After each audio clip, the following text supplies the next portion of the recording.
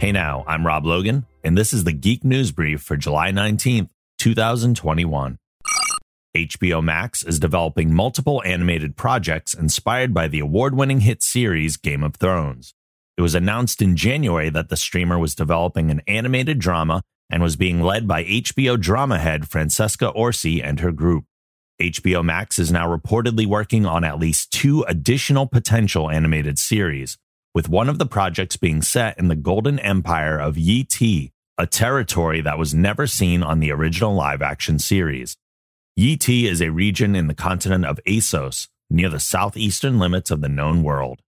The society is considered one of the oldest and most advanced in author George R.R. Martin's fantasy universe, and is inspired by Imperial China in the same way that Westeros was inspired by medieval Europe.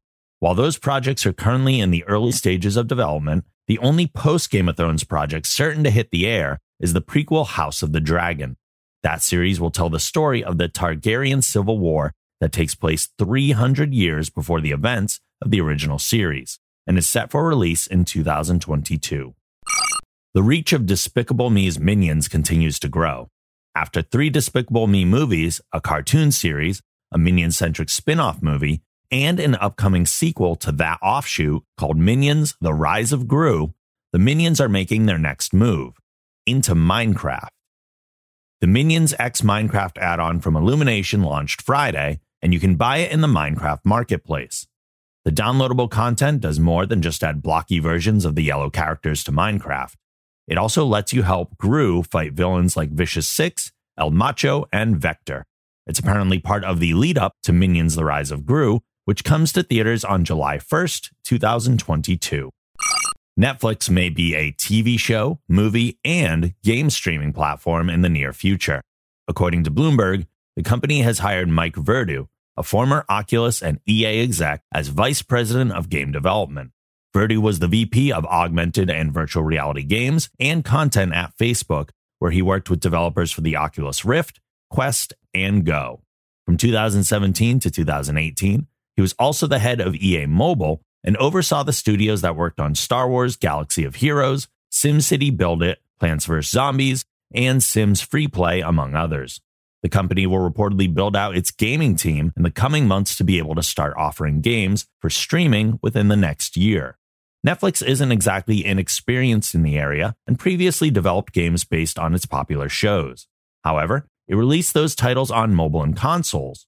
Bloomberg says the company won't be making a separate platform for its upcoming video games and will instead make them available alongside its shows and movies under their own category. Also, the streaming giant reportedly has no plans to charge extra for game access, though it's unclear if the additional content will lead to a future price hike. WandaVision director Matt Shakman is moving from the Marvel Cinematic Universe to seek out new life and new civilizations. Hot off his directing Emmy nomination for Disney Plus's WandaVision comes the news that Shakman has signed on to direct a currently untitled Star Trek movie for Paramount, which has a release date of June 9th, 2023. The script comes from go-to blockbuster screenwriters Lindsay Beer and Geneva Robertson Dorette, with J.J. Abrams producing. At this stage, it's unknown if cast members from Abrams' 2009 reboot, led by Chris Pine as Captain Kirk, will be in the film. Shakman is a veteran TV director whose credits include Game of Thrones, The Boys, Succession, Fargo, and It's Always Sunny in Philadelphia, but this will be his first feature.